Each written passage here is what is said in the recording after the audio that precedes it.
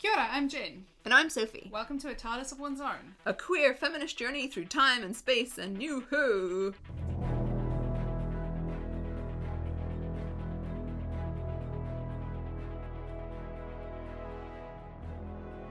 Hi. Hello. On a Tuesday, different day. Yeah, I know, I'm really mixing up the routine. Definitely something I'm comfortable with. No, it's actually fine. But I am routine focused. You're very routine focused. Jen has been. Today, she called me Captain Compliance. You are Captain Compliance. You love complying to rules and or regulations. I've also had important notes from the sound editor of this pod that I need to be mindful of audible yawns and sighs. Yeah. Yawns and sighs. After my partner listened to the last episode, we were just chatting, and I was like, what did you think? And he was like, I think it's probably because I can hear the noises of when you stifle it, but I did hear you stifle a yawn. I was like, no! Jen gave me this feedback. I had to cut out so many yawns. And I'm not bored, I promise. Well, but no, that's what I'm remembering for this pod. Gotta get the energy Don't up for yawn. the listeners. Don't whoo, whoo. Yeah, all... No, maybe like 10 now. Yeah. We love you all. Yeah, we do. Every single one of you. You're all delightful, I'm sure. Yeah, well, I mean, Unless hopefully. you're problematic. Then just stop listening, please. If you're a turf, stop listening. No, well, we just had a lovely outing. There's a 2-week burger event on in Wellington called Burger Wellington. Yeah. And they do it every year. It's part of like a food festival, and all the different cafes and restaurants that participate, which is a shit ton, make fancy burgers. Yeah, over 200 of them. Wowzers, yeah. And we just had a lovely vegan one, which was good if it in its own right, not just for being vegan. No, it's a lovely vegan place that actually just does amazing food, amazing Italian food, and they do incredible cheese that they make in-house. And I know what you're thinking. You're thinking vegan cheese is gross. No. Which normally I would agree with. Yeah. Because I've yet to have good vegan cheese, except from this place, where it is some sort of witchcraft. It's literally fucking sorcery. I've not ruled out it not actually being real cheese. Yeah. And we both, to clarify, we both eat normal cheese. Yeah, we do. So We're not I was vegan. vegan for a while, Yeah. and then I had vegan cheese, and I was like, it's so cheese-like, and everyone was like, no, because they've eaten actual cheddar recently. But now I'm back on the dairy bandwagon, and it still tastes good. It's delicious. So, yeah. It's just good cheese. So yeah, if you're in Wellington and you want to go to a good vegan place, hit us up. Yeah. We'll give you all the tips. So yeah, otherwise doing great, I think. We have our typical weekly work from home day tomorrow, which means that Tuesday evening vibes are pretty good, typically. Yeah. How are you doing? Yeah, good. I had a shitty weekend just because I had a migraine, so that was gross. Did not enjoy. 0 out of 10. Would not recommend, but I'm feeling better now, coming out of it. So yeah, looking forward to not having to go to work tomorrow. Yes. That is the bar. Yeah. How about you? How have you been?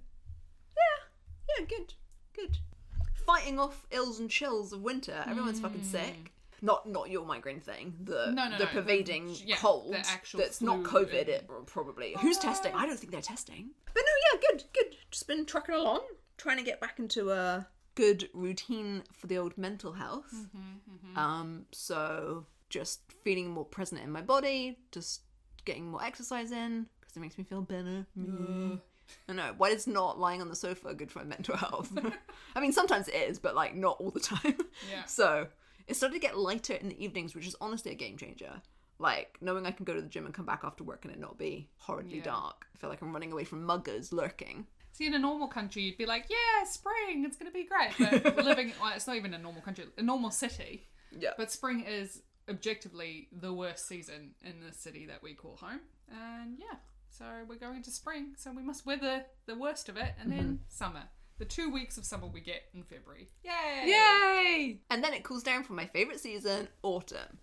Love it. What a thrilling time for everyone. I'd just like to point out that in the city as well, talking about the weather is a reasonable topic of conversation because it does dominate 90% of our lives. So you might think this is boring small talk, but it's very vital to our 100%. enjoyment of life. And me, as a historically English person, like, this is my fucking dream. English people talk about the weather all the time, even when we have extremely static weather patterns all the time. So now I'm like, I can talk about weather multiple times a day and have relevant, interesting information. So, yeah. Great. Well, do you want to do our episode summary for this week? I would, thank you very much. In the 2007, Jesus Christ, it's the year I started uni. Anyway, Christmas special, the Doctor finds himself on board a spacefaring Titanic, When disaster hits the ship, the Doctor uncovers a threat to the whole human race. Battling alongside aliens, saboteurs, robot angels, and a new friend called Astrid, can he stop the Christmas inferno? Spoiler, yes. Yeah, answer yes. 'Cause he's And the this Doctor. episode is called Voyage of the Damned. Voyage of the Damned. Yeah. Ooh. Big deal? I said no. I think it's a fucking sausage fest, this episode. Yeah. Like, there's just lots of men. Women don't talk to each other, hey? Like, Nope. Astrid doesn't talk to Foon. She doesn't talk to Foon. She doesn't talk to any other. There's like miscellaneous, like all the men that are like sorting things out with the hosts or whatever, like random Titanic crewmen. They all talk to each other incidentally, but they're all fucking dudes. All the captains and captains' sidemen dudes. are all dudes. Yeah. The annoying wanker banker, he's a man. The old guy who's got a pretend degree, a man. Yeah. It's all just wall to wall. It's just Foon and Astrid. dicks. Yeah. Yeah. Literally and figuratively. Great. Okay. Well, on that cheerful note, what's our discussion question this week? So, it's my turn. And I've gone with a theme of romanticizing the past. Love it. Yeah. Because we are on the episode opens, something crashes into the TARDIS, the Doctor's like, what is this? And a life ring gets thrown down to him or falls off, and it's marked the Titanic, and it's like, oh fuck, it's a ship. Is it the Titanic? And you quickly realise it's a spaceship called the Titanic. And then exposition helpfully tells us that the beings on board the ship have named it Titanic because it's the Earth's most famous ship. Not knowing, obviously, the actual backstory of what happened with the real Titanic. And they're all, like, with some license, period dress. Yeah. But in, like, a fancy dress way, and, like, everyone's kind of, it's decked out like it's, the 19-teens. Yeah. But, obviously, this is a Disneyland version Yeah. of the true... 1920 experience. Yeah, or, 1919. like, 1912. Yeah, whatever it was. It's okay. It's Early within 20th Cooey. century. Yeah, of the actual experience of what happened on the Titanic and the incredible hubris beyond imaginable suffering and loss of life. And I think that this happens a lot. Like, once it gets past a certain point in history of something being remotely distant, we just start glorifying It's the way it. we're going to go with the war now, that the last remaining survivors of the Great War. I mean, yeah, they're pretty much all dead right now. Yeah, right? so it's only a matter of First World time. War, and then Second World War soon. Yeah. That's long ago. Yeah. We just went to see Oppenheimer last week. Speaking of not romanticising the past. Fucking hell, yeah. Yeah, like, would recommend, great watch. It's not, like, no one's going in expecting an uplifting tale, but... The way we all sat in deathly silence at the end of the film. Fuck me. 3 hours of just humanity. Yeah, so I think, there's this horrid event that's been glorified. The people that are like, oh, it's a fun name of a ship. We'll make this cute, like, 1912 style kind of interiors. And with this idea that they're so removed from the context. And I think that for that distant history, we kind of have this feeling of like, well, it's fair game if it's out of living memory, I suppose. Like, Interesting. we have, in a way that they could do this kind of Disneyland version of the Titanic that's kind of acceptable to be like, it's Titanic themed or whatever, in a way that we would never have 9/11 themed something. No, yeah. That's way too recent. Too soon. Yeah, too fucking soon. And like, there's still the kids of people who died that day. There's still the partners of people, husbands and wives of people who died that day. Like, so once something is kind of out of our quite short generational memory, Yeah. we can be like, okay, well, we'll just think of the good things of it, the cute things, the happy things, and Yeah, gloss that's over. also the way that we sometimes wipe traumatic things from our collective memory, right? Like when COVID was first kicking off, people were like, this is not the first time something horrible has happened. Like obviously Spanish flu, bubonic plague, all these things. But like there's very little, I guess, evidence or people who talk about the Spanish flu. Like when it was done, no one wanted to talk about it. And we see that in real life now, right? Yeah. Like people act like COVID is over. No one wants to acknowledge it. So when you look back at this period of history, there won't be that much art about it or anything like that, right? And we're in the most documented time of history, so what now would survive is the most information that's ever survived to... I was reading a thing, it's a New Yorker article that was like, why do we romanticize the past? And it was actually written during COVID because a lot of people were feeling very nostalgic for different times. Like people were doing lots of like, oh, I wish it was, when was the last time I was truly happy? Like 2001, that sort of thing. And there's a bit in it where a doctor says the process of recalling the past is always dictated by the perspective we're coming into it with and the questions we're asking about the past. So it comes from the current lens. So when you look back at something and you're like sort of romanticizing what happened, you're bringing the person you are now to that moment and not looking at it as the moment it is. And that's why we see this a lot with like white people in particular who are like, oh, I wish I lived in the 1920s, or I wish I lived in the 1800s. And it's like, yeah, you're a white person, you're probably a white male, but for someone who is maybe a person of color or a woman, living in that time was very, very different. Trans or queer. Yeah 100%. I think that it's easy to, like you say, lose that context in a protective way, because it's fucking shit. Like, some stuff is really bad, it's really awful. And, you know, like the Black Death in which one? The 14th century one or the 17th century one? I think they wiped out about a third of Europe. Imagine a third of Europe dying now. Yeah. Insane. 1 in 3 people. Yeah. The same article goes on to say that you basically start with nostalgia, because like if we start out with the hypothesis that things were better in the past, then we'll pull out memories to confirm that. So basically it's just a coping mechanism. And if you already think it was better, there's a confirmation bias. And I think we see this in politics, like with Brexit, with Trumpism, with even, I would argue here, with our coming into our election, people be like, oh, it used to be so good and we used to be such a good country. And you're going and looking for those proof points. Yeah. And you just ignore the fact that actually, no, there was a lot of problems as well, but that doesn't serve your narrative, right? No, it doesn't. And I think the collective online community have done some great strides in this area. When you have that narrative, again, like a classic boomer one is, no one wants to work these days. Yeah. And so someone on like Tumblr will dig out all these snips of microfished Victorian and 20th century. No one wants to work. All these newspaper clippings of people writing into the editor in like 1900 and being like, you know, I don't think the children today want to do a hard day's labour anymore, and just how people are and have been. But yeah, like you say, it's easy to say, oh, like things in the past sounded better, because like with anything, like with modern day Instagram, right, it's the highlights reel that survives.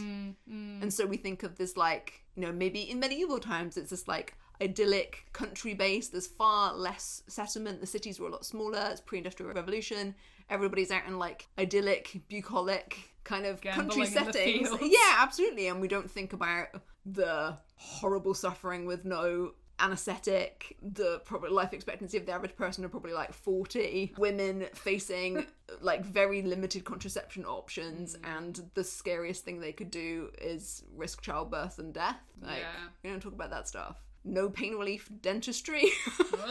Yeah, but it's easy to just be like, what is it, cottagecore on Instagram? Yeah. And it's just these like typically white women with long wavy hair like frolicking with a basket and a thin cotton dress on a slim body. Dress, yeah. It just reminded me of that thing I sent you the other day, that hieroglyphics, about the person being like, there's no original ideas left in the world. I'm like, my dude, this was 4th century BC. Yeah, literally. And he's already like, all the good ideas have been had, as he carves it into a freaking wall.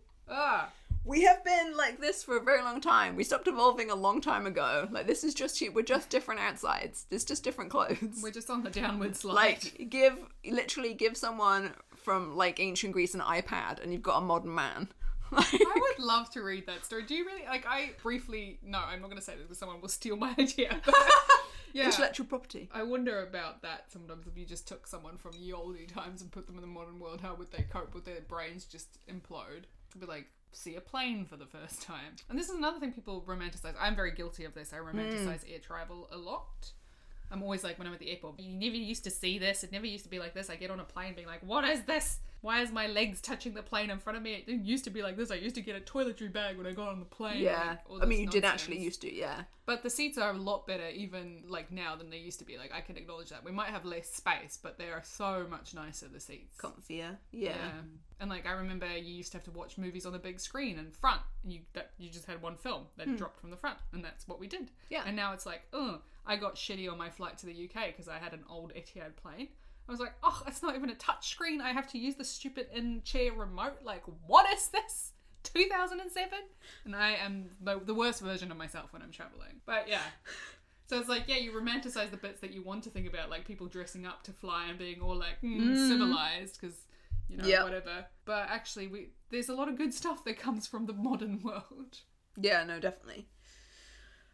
I feel like people often romanticize queer history as well. Like, they talk about things like Stonewall, especially during Pride, right? There's a lot of taking what you want from the past and trying to, like, appropriate it for these Pride celebrations, for all these narratives and stuff, but you negate the fact that it was never easy to be queer.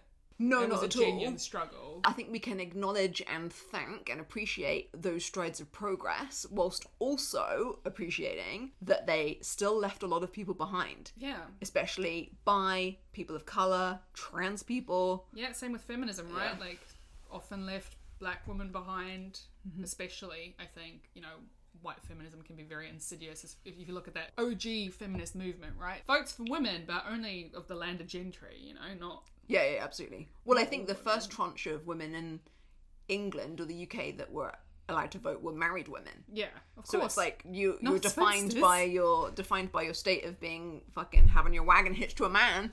Yeah. Yeah. I think a lot about, you know, I've recently spoken a lot about union movements and things like that, and how I feel like people sit around waiting for us to be handed things like the 4-hour workday and stuff like that. But of course we have an 8-hour workday because people fought for it. People stroked for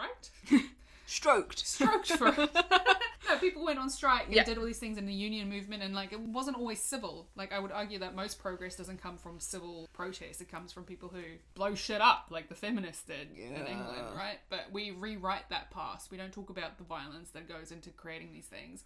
And then we sit around waiting for the government to hand us a 4-hour workday. It's never going to happen. If you want that level of change, you need to make them listen. I'm not advocating for you to go and blow something up. I'm just saying, not at all. We take that out of the story. We take it out of the narrative. And I don't know if that's because it suits structures of power to remove those elements, or is that just part of our collective rewriting? Like, as this thing says, you know, we remember the bits we want to remember.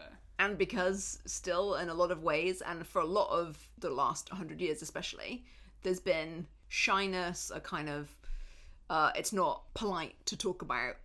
Yeah. You know. Because I never realised the depth of the feminist movement in England, right? And I read a biography about Kitty Flanagan, I think her name was. And she was one of the OG kind of like resistance fighters and stuff, and how they were full-on terrorists. They were blowing things up, blowing cars up, doing all these things, and they were sort of stopped from doing it because of the war. Like, the war was used as a way to stop them from doing that, because they were like, we're actually fighting someone offshore now, so maybe can you stop blowing shit up? Because you're taking away the focus from what we need to be. Everyone needs to concentrate on the war effort. And a lot of feminists in the movement were against that, because they're like, well, we've got momentum now, this is just a way for them to stop us from doing that. And yeah, it's just fascinating how I don't think when we celebrate suffrage and things, you don't talk about that side of it. You don't talk about... Fuck no. And people rewrite that, right? You're only a terrorist up until the point that you win, and then it's like... Famously, a suffragette threw herself under a horse and was trampled to death just to get that exposure, to make the point, like, this is my sacrifice. A bunch were repeatedly arrested and put in prison on hunger strike, and then they would be force-fed through tubes just like a fucking foie gras duck. Like, gross. Can you imagine? And then they'd throw it up on purpose, and they'd be force-fed their vomit. Like, incredible sacrifice. Yeah, and that's because of that we have rights. You can sit here and go, well, maybe we would have gone in it anyway, but look at Switzerland. They only gave women the vote in like 78 or something. Yeah, fucking like, ridiculous. Yeah, and you can't, I think that's the other kind of tangent to romanticising the past, is trying to say, oh, you know, the what ifs, like, oh, well, if that hadn't happened, then this would. And you're like, we don't fucking know. Yeah. Like, what happened, and that's it. Yeah, it could have come along in 10 years' time, but typically, people don't give up power by being asked nicely. Yeah, exactly. Like... Because, people in power structures have powers, so they don't want to give that up. They're always going to fight for that. Any kind of suggestion that they should give it up is always going to be met with resistance. It's that whole thing, like, for people in power, equality feels like oppression. Yeah. Talking to cis white dudes. Every day. Yep. Yeah, cool. Awesome. I think there's heaps to go with this. Maybe we turn to talking about the episode a bit. Yeah, so I want to just start by saying something that cracked me up, which is this man and his knowledge of Earth. He had very interesting opinions from his degree in earthology. From the laundromat, or where it was from. Yeah. Because it cracked me up, because I feel like if we were to think back of ancient civilizations, I do feel like we just make up a lot of shit. And I just thought of you in ritual purposes. Yeah, oh my god. So I don't know if we talked about this before, but I did a degree in Egyptology, and a lot of the time, especially like in like older academia in Egyptological study, They will find stuff and they're not quite sure what it was used for. It's an artifact, it's something, it's maybe in a museum, and it just gets grouped under this was probably for ritual purposes as this catch-all. And since Sophie has pointed this out to me, now when I go to a museum and I see ritual purpose, I'm like, you have no idea what this is. No fucking clue. No fucking clue. Not at all. Like, the best... Also, they just straight up deny what they possibly could. One time I saw a labelled wooden model cucumber. My guys, that is a dildo. Model cucumber? Why would someone want that? Great fucking question. Because people are prudes, right? In, the 19th century when they found this stuff, like, they're not going to be like, a model cucumber. Well, clearly people were very uninformed because I'm only watching Bridgerton for the first time, kind of against my will. And these girls have no idea how sex works. No, they really don't. It's fucking terrifying though, right? I'm just like, what? You're just going to let her wander into her marriage not knowing a single thing? Okay, cool. This seems like... Where do babies come from? Like that whole panic about... No, but can you imagine? Like, not knowing... No, I can't imagine because I grew up a normal person. Yeah. Well, I remember a relative of a relative, because I'm keeping this anonymous, I was told about, when they were growing up in the 60s in England, maybe early 70s by the time they got their period, and ran screaming into the kitchen. Because I didn't know. Because they were like, I'm bleeding, something's wrong. Aww. And was like, oh no, this is normal every month now for the next 30 years. Yay. Can you fucking imagine having God. no heads up that that's something panic. your body's gonna do? Yeah. Fucking terrifying. Yeah. Who do we blame? Men. Always. The question is, who do we blame? The answer is always men. Because it's like, you've got to keep this stuff secret, and it's like, And we don't talk about trauma, we don't talk about bad things, we just be nice and clean and normal and polite and on the outside. Ritual purpose. Stiff off the lip. Yeah, ritual fucking purpose. But yeah, this man... In my head, I'm like, why have they travelled in time? Have they come from the future? Dude, honestly, I have so many notes about this, so go for it. Get stuck in. Yeah, because I'm like, in my head, they must have come from the future, right? So they must have time travelled to Earth to be here right now, because I don't feel like all of that matches up with present day Earth, and like the way that man talks about the Earth, I just don't feel like that can concurrently exist. So they must have come from the future, but there's nothing in the episode that suggests Nothing in the episode, not at all. So I started off thinking, I came at it from the other angle, and I started off thinking this was Earth in the distant future, and they've come from another planet to future Earth, and like it doesn't have any humans on it anymore, whatever. Yeah. I'd forgotten that they went down to Earth because obviously they have to save some budget and do some like on a London street. But and I was like, okay, this is like contemporaneous but to a future Earth. And it's actually, like you say, maybe they've time travelled to a modern 2007 Earth. Or they've just come from real fucking far away, and they said that they always orbit and never let anyone see them, so maybe they've just been studying, but they've never interacting to actually get information. They're just getting information third hand. But you just tap into the internet, dudes. Wikipedia would tell you more accurate shit. Like, but then also the joke is that he did a bullshit degree, so... Yeah, which is great, but I just don't think the Titanic as a concept, as a ship, would exist if they weren't from the distant future. You know what I mean? Like, that disconnect between, like, oh, it's Earth's most famous ship. Yeah, but where have you come from? At what point in time this random planet, or did you build it when the Titanic was famous and it's just taken you that long to get here? But it doesn't seem like these people have been on a voyage for a very long time. No, it seems like a little right? med cruise. Yeah, so they can't have been on the boat for that long. Dude, I have so many questions about this. Like, the next one, main one, they're not human. Yeah. They look human, but they talk about the humans. Yeah. So what are they? Well, they could be Time Lords, I guess. Like, look at the Time Lord. Yeah, true, they look like humans too. It could be anything. Also, they've got RP accents. They do, because they're posh. It's that classic classism thing that Doctor Who loves doing, like Russell T Davies loves doing. It makes me think he's got a bit of a chip on his shoulder against rich people. I think maybe he does. Which is fair.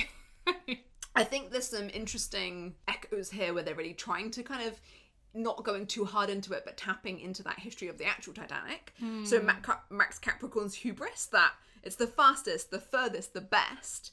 You know, that the Titanic at the time, like, its big slogan was it's the unsinkable ship. Yeah, I know. Maiden voyage. Yep. I said it on this podcast before, and I will say it again. There is a YouTube thing where they do a reenactment of the transcript of the last moments of the Titanic, and it's quite intense, especially when all the lights go out. I cannot imagine how terrifying that would have been. Freezing fucking cold. You're in the North Atlantic. You can't see anything. Everyone's screaming. Ugh. You hear the boat just making weird noises. This is why I don't go on boats. Same. 100% same. 100% 100%. 100% the same. I agree. 100 emoji.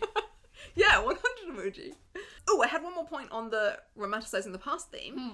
I think the Doctor does this with Rose. Yeah. Like, she's, you know, like, on this fucking pedestal. Yeah. How great was it really having her around? Well, I mean, it wasn't fucking all fucking cocaine and rainbows all the time, was it? Like, they had some issues. They had, you know, whatever. And he got frustrated with humans in his normal, like, toxic way. But yeah, and I wonder if the Doctor is not also guilty of romanticizing Gallifrey. Like, his memory of Gallifrey. Like, even in this, he talks about it in that way, where he's got that whole little spiel, which I quite enjoyed. Where was it?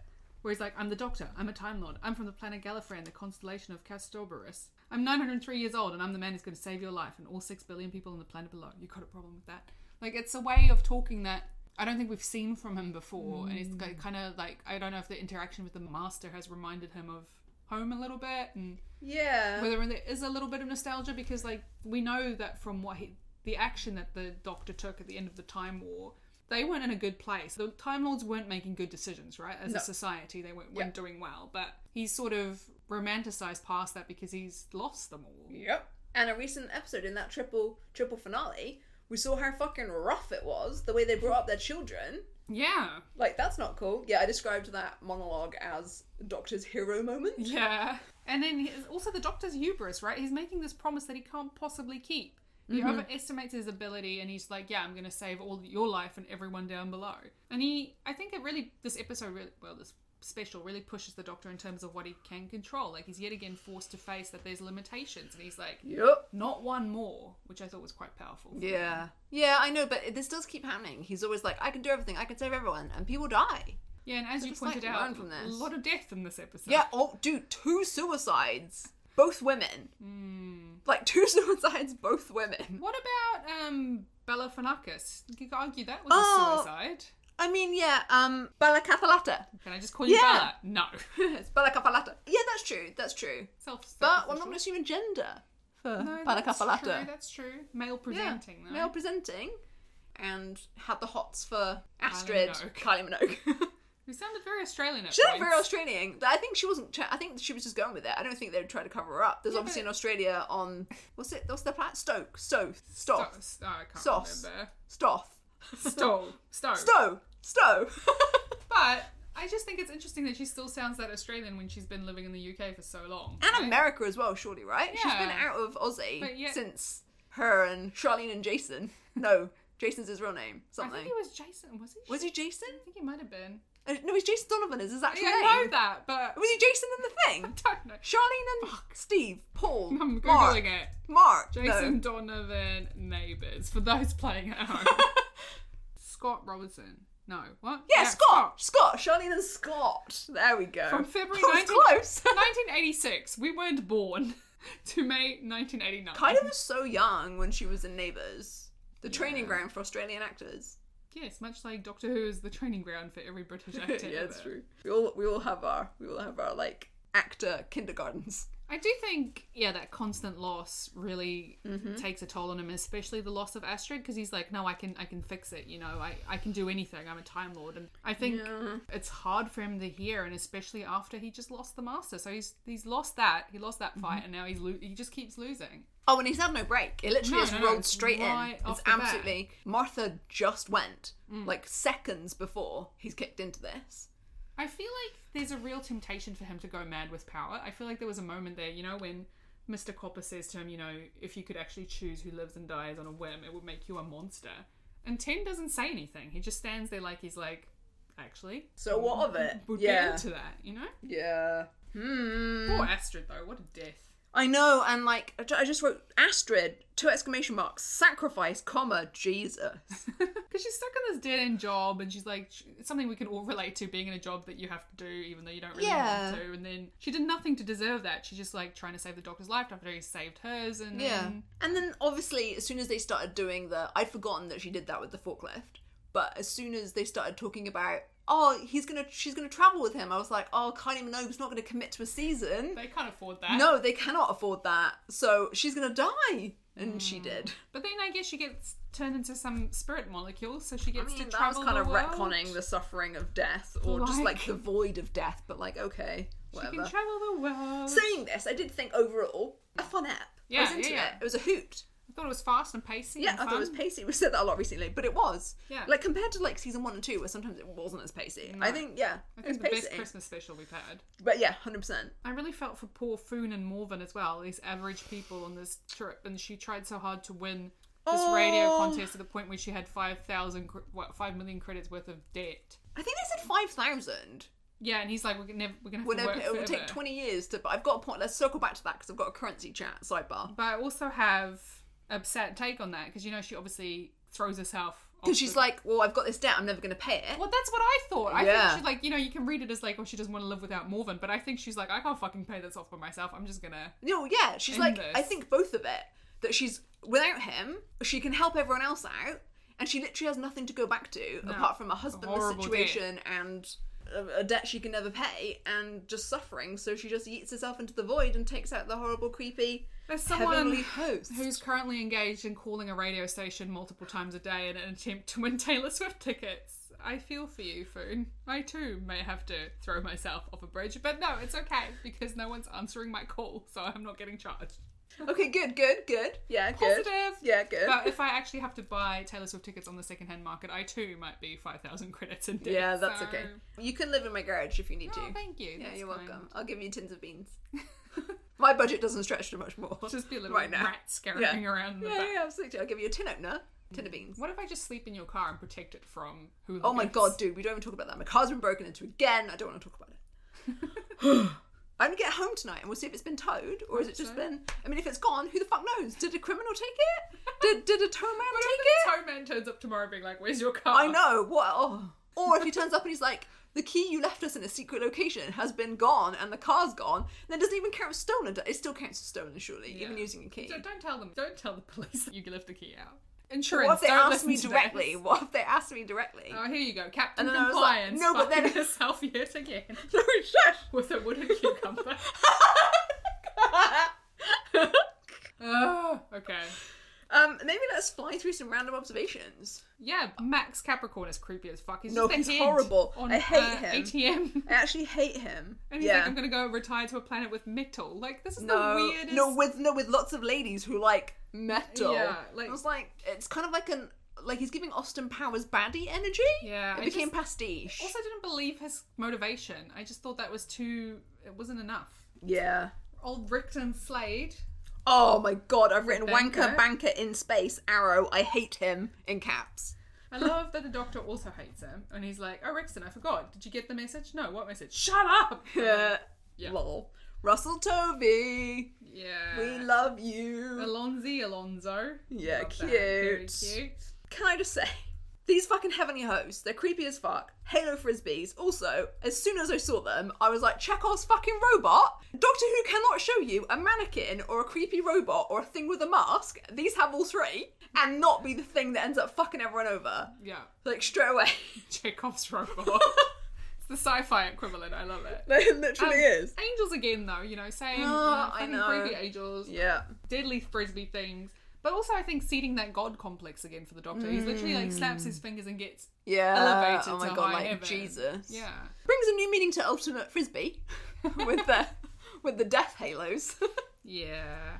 I felt like the energy of this episode, because it was slightly feature length, not quite, like 110 minutes, I think. 110, lol. An hour 10. So more than the usual 45, but not quite a film length. But it kind of started off kind of Star Warsy, you know, we're in space, we're visiting, or more Star Trek probably. Yeah, we're kind of on an escapade, we're visiting. But then it ended up being like Poseidon. Like, have you seen that old school movie Poseidon? Adventure. Yeah. Yeah, when they're like, the ship goes down and then it's upside down and they have to crawl upwards through the ship. And like, and they're also, trying to... Poseidon is very much about people working together and trying to overcome Yeah. against all odds, which is not really what Titanic is about, right? Like, No, it's not about at people all. banding Yeah, together. no, because that ship fucking sank like a fucking concrete block and they all died if they were poor. So Poseidon is about then, like, you know, squeezing through tiny spaces and working their way to rescue. And the poor thing is interesting because I did note that when Foon and Morven were talking and they're like, we're not good enough for that. I think they think we should be in steerage, and then the Doctor like does a little prank on them. But I was like, oh god, if you're in steerage, you're definitely dying.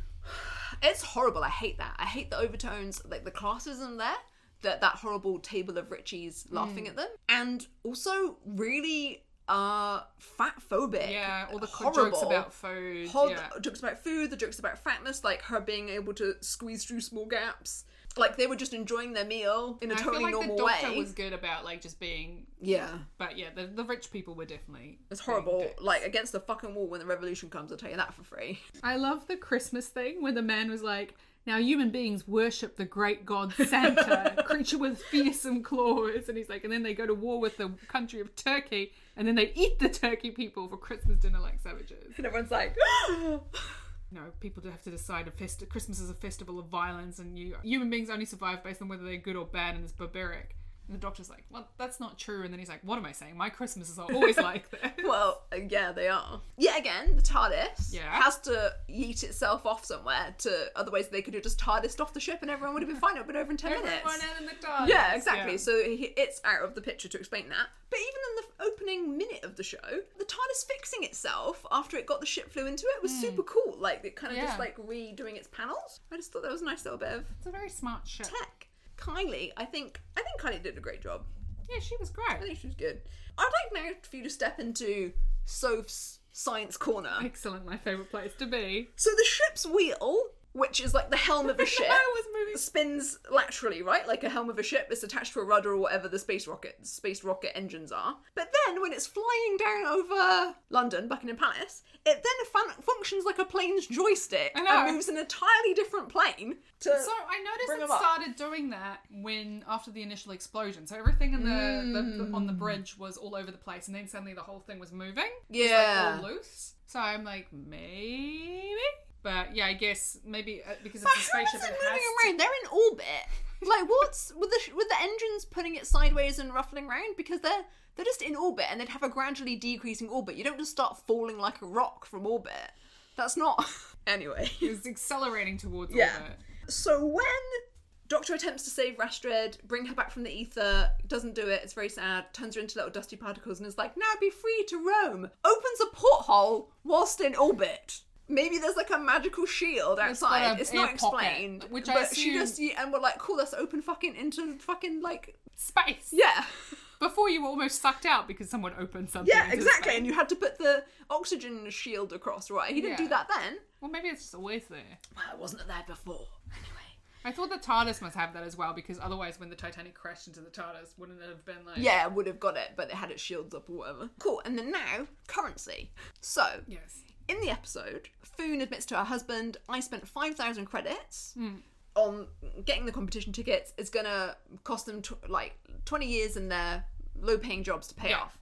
Later on, the Earthologist tour guide is like, I've put petty cash on this credit card, just £1 million. And the doctor was like, that's 50 million credits. Yeah. So it's times 50, a factor of 50, is the exchange there. So that means that 5,000 credits is only £100. And £100 is going to take them 20 years to work off. I feel like they just fuck the numbers a little bit. Yeah, also if that man's like, I just put £1 million on there, I suppose he doesn't know it's credits. But yeah, like that. But $1 million credits is a fuck ton. Yeah. Even that number to him, if 5,000 credits is something that it would take off. Usually it's the other way around if your currency is that undervalued, right? Yeah, absolutely. Yeah, so I just think they just could have spent 10 seconds more on that and made that a little bit more believable. Must have been 5 million credits instead. Well, yeah, maybe they should have said 5, because that would have at least made sense. Anyway, I think that brings us to some standouts. Yeah. What do you have? So I love Wilf, Donna's grandfather, who is in the... You'll find out later that he's Donna's grandfather, but he's the man in the news agent who's sitting there and he's like, me and the Queen, we're still here. Oh! And he's like, don't you dare, you aliens, don't you dare. And Wilf is a shaking delight. his fist. Yeah. And I love that. That's my stand-up moment, is that they get down there and there's no one around because the Londoners are like, fuck this. Finally, some sensible decision-making. And I like this because typically, you get like, everyone gets their memory wiped or it's a alternative timeline or whatever. But no, this is the same Earth timeline getting fucked over every Christmas by a Christmas Doctor Who special. And so they're like, nah, this is like, everything's gone to the fucking dogs. And it's always London, so we're just gonna see ourselves out for Christmas. Thank you very much. That's awesome. And the Queen and all her corgis.